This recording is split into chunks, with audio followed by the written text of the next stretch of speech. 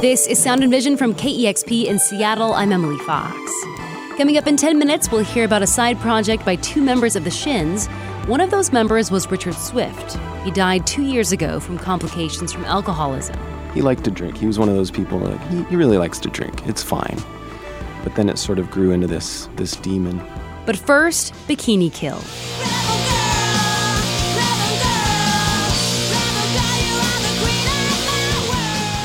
Bikini Kill was supposed to kick off their 2020 reunion tour with shows in the Pacific Northwest this month. But those shows have since been canceled because of concerns of the coronavirus.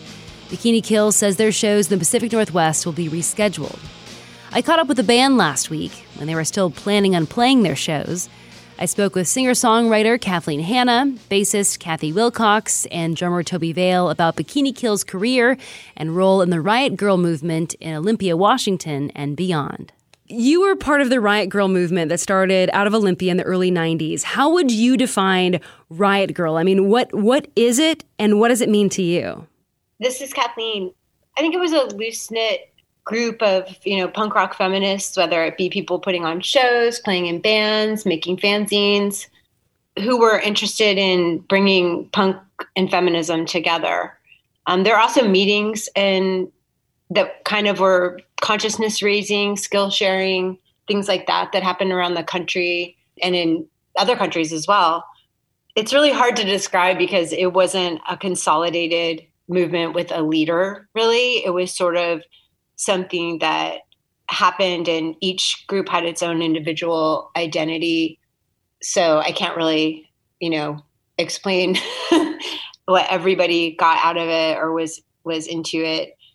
I was a part of starting the first group in Washington, D.C. with Allison Wolf, but I sort of had to make the decision at a certain point to not be involved because I really wanted to keep being in Bikini Kill and have that be my main thing. You said, it happened in different places and maybe it meant different things to different people, but what did it mean to just Bikini Kill? I can't say what it meant to Bikini Kill because in a way it became kind of, I think, I guess I can say it. It became a little bit of an albatross around our necks because everybody expected us to know everything about it. And even though we were just in a band and I was just one person in the band who had happened to call the first meeting and be involved early on, I wasn't really involved past like the first year and a half. And the band wasn't really that involved at all. And so we were more like figureheads. And then we were expected to always, like, if something weird happened, like some Riot Grrrls in Chicago got in a fight with somebody, it'd be like, Toby, why did that happen? And Toby'd be like, I don't even know what you're talking about. One time this band was playing in Olympia and I was just hanging around outside and a guy who was working the show came out and was like, Kathleen, there's some Riot Grrrl in there harassing the band. Go in and make it stop. And I was just like, what are you even talking about? I'm just here bumming a cigarette off someone. don't know what you're talking about. But people would treat us like we had some sort of Morse code communication with all other women who were punks. And it was a bit frustrating because obviously we're not all the same. And we didn't have any secret line. We were just like making our music. Take us back to like Olympia in the 90s. I mean, there was, we talked about Riot Grrrl movement. Kurt Cobain was living there for a period of time, dated Toby Vale. K Records was based out of Olympia. They put out early releases of Beck, Modest Mouse, and Built to Spill. What was it about just Olympia itself that seemed like it was this hub for new music and ideas? Well, Olympia had this is Toby. Olympia had a pretty significant independent music scene starting in the late 70s, early 80s. So it was just, one of the centers on the West Coast for independent music, largely because of the Evergreen State College and the radio station Chaos that had a policy where if you were a DJ there, you had to play 80% independent music. So I think that's kind of how it started. And then I grew up there and Kathy and Kathleen moved to Olympia to go to Evergreen, and that's sort of when our band started. So take us back to some of your early shows. Like how did the audience react to you, and like what were the messages that you were talking about in your music? I don't think we really thought of ourselves as having a message necessarily. It was just like we were writing about our lives. And I think we were pretty surprised that that was controversial. And then that was just something we had to fight for. Like our existence in public space as young women talking about our lives was a threat to the status quo. Are there any songs of yours that still feel very much relevant today? This is Kathy. For me personally, I feel like Feels Blind is the one that feels the most relevant, just because, to me at least, the lyrics sort of are about being gaslit as a young woman. And I feel like in the current political climate with the president that we have, that one feels the most relevant.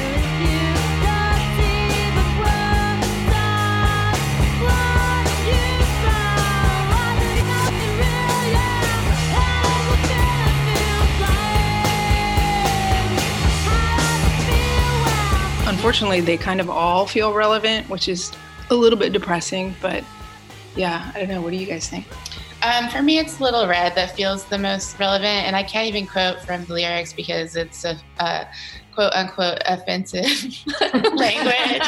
But it's kind of deals with like, I don't know, Kathleen, how you want to talk about what that song is about to you? Because you wrote it, the lyrics. I mean, part of it was about taking the traps of femininity and turning them into weapons.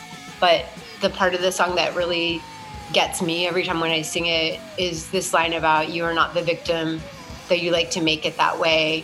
Pretty girls all gather around to hear your side of things. You're not the victim, but you like to make it that way. Pretty girls all gather around to hear your side of things. Yeah. And it's sort of about the idea that straight, white, cisgendered men are the real victims of even, the Me Too movement. Like, oh, we don't want this to hurt their careers, or, like, well, isn't it going too far? Instead of worrying about the women who have been, survived these horrific, like, attacks. And I just think it's also really relevant that we have a president who likens the things that are happening to him to horrific racist violence, and, says that he's the victim of everything. And it's, presidential harassment, and he has a long-standing history of obviously like harassing women and espousing racist values and stuff. I looked through like all of your lyrics to all of your songs yesterday, and there's certain things that stuck out to me, like the song Double Dare Ya, with lines like "Don't talk out of line, don't go speaking out of turn." Gotta listen to what the man says. Talk to make his stomach burn, burn, burn, burn, burn, burn. Or a song like White Boy that is just kind of like how much privilege, white men have.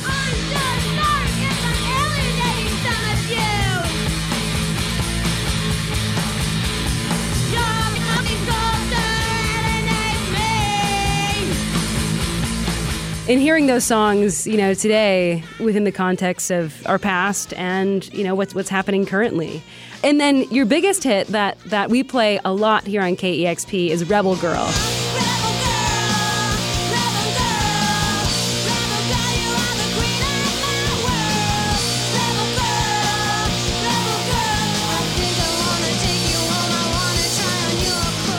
Tell me a little bit about this song. Like, is this song about a certain person?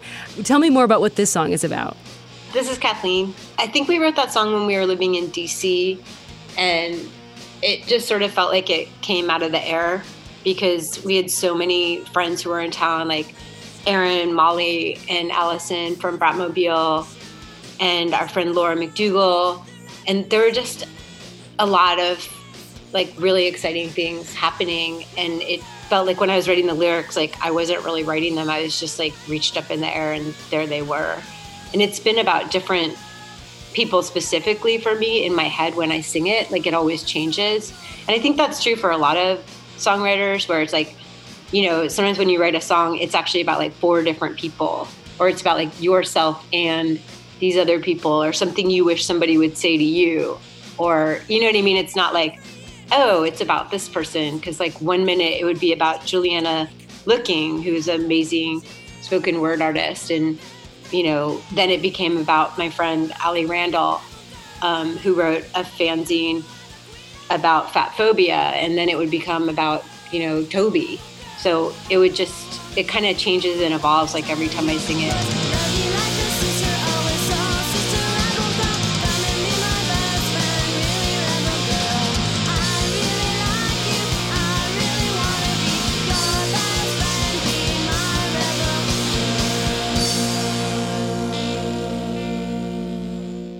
That was my conversation with Bikini Kill. Their shows scheduled in the Pacific Northwest this month will be rescheduled due to the coronavirus. This is Sound and Vision.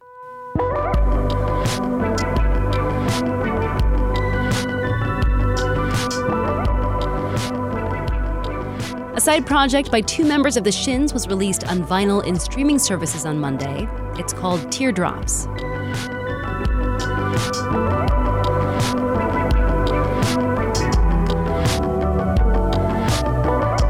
Teardrops is the album title and name of the side project by Yuki Matthews and Richard Swift. They started this project in 2013 while on tour with the Shins. I did dance like a queen of the ISOs, and the rest of our lives were fed well. Here's Matthews explaining how Swift pitched the idea to him in 2013. We'd do art together, watch movies and stuff like that. And then one day he was just like, would you ever want to just do a recording project that was just you and me? And we were pretty much best friends, but I've always been a fan of his, so it was like this guy that I admire and love saying, do you want to do this thing together? And I was like, absolutely. Richard Swift also toured with the Black Keys. He was a producer and solo artist with hits like Broken Finger Blues.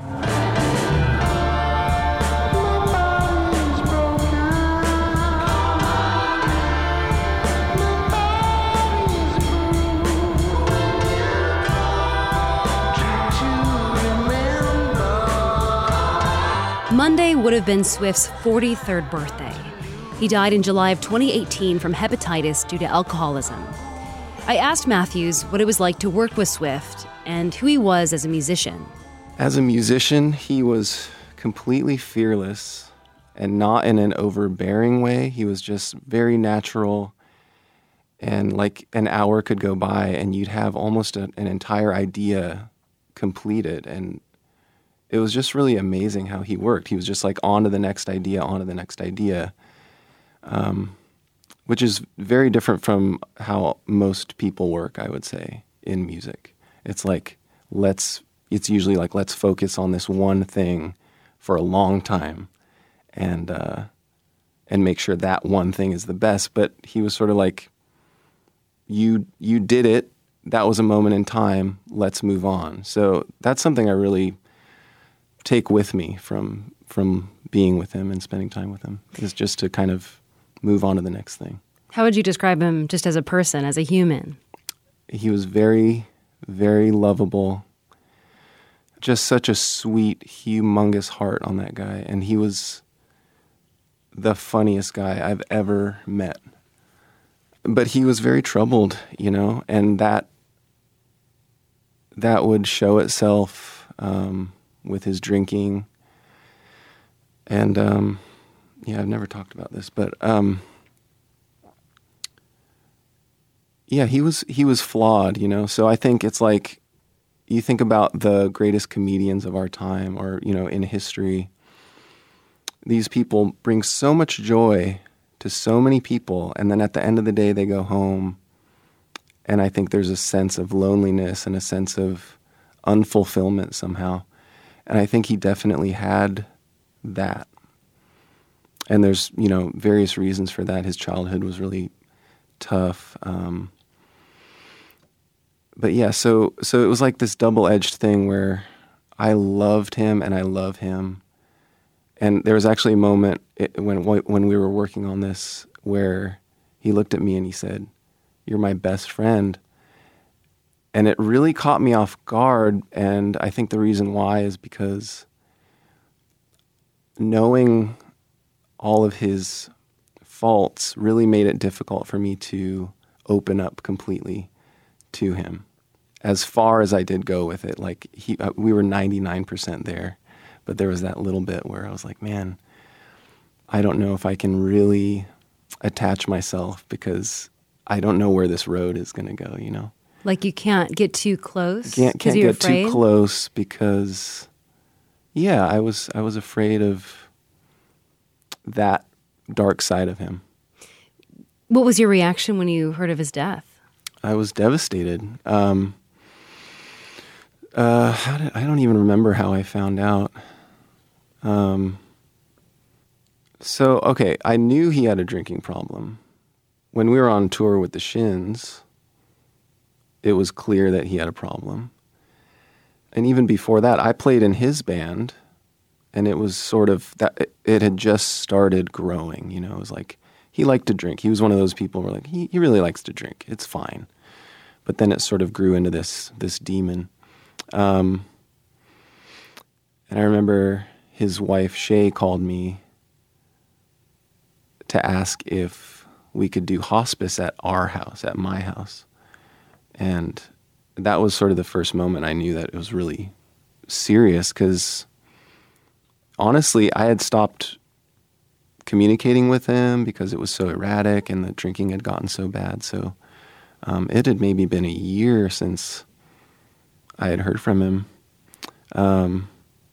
So yeah, she asked us to do that. But then they eventually found a place down in Tacoma. And I went to visit him when I heard that down there. And then right before he died, I visited him one more time. And I got to sit with him and hold his hand and tell him I love him and that I'm going to miss him. And yeah, it was just heavy. So heavy. I mean, that sounds like it. Yeah. And then, you know, you've now released, you know, you're about to release this album, you know, now on streaming services, on vinyl, under the name Teardrops, your collaboration with Richard Swift. Yeah.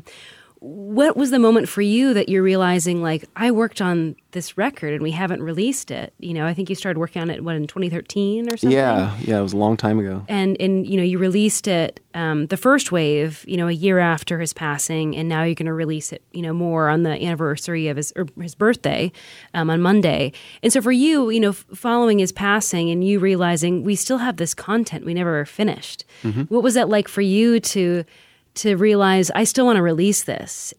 Yeah, that's a good question. So the anniversary of his death happened, I don't remember the date off the top of my head, but last year, and I was seeing tribute after tribute to him come online on Instagram and Twitter and things like that. And I was like, it was very impulsive and sort of like out of body. I was like, I need to put this somewhere. I knew that getting it on streaming services probably wouldn't happen in an hour, but I could set up a Bandcamp thing right away. So I did that and put it on, and the response was really amazing. And then from that point, I sort of made it a more thoughtful effort to get it on streaming and vinyl. And I've been talking to his estate, his manager, and Chris Swanson at Secretly. They're going to help out with promoting it and stuff like that. So yeah, it's more of a proper release now, celebrating his birth rather than his death. So yeah.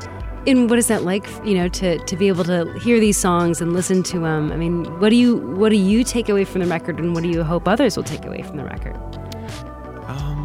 I don't know. I have an emotional response to it, a good emotional response, and it sort of makes me nostalgic and makes me think of the time that I spent with Richard making this thing. But as for what people could get from it, I don't know. There's a lot of him on it, and I think that's pretty apparent when you listen to it. So yeah, I think you can hear a different side of him on this record that you didn't necessarily get with his singer-songwriter stuff or even his production stuff, because I think his production stuff lied primarily in the singer-songwriter genre, and this is something totally different. That was my conversation with Yuki Matthews. His project with the late Richard Swift, called Teardrops, was released on vinyl and streaming platforms on Monday. That was also Richard Swift's birthday.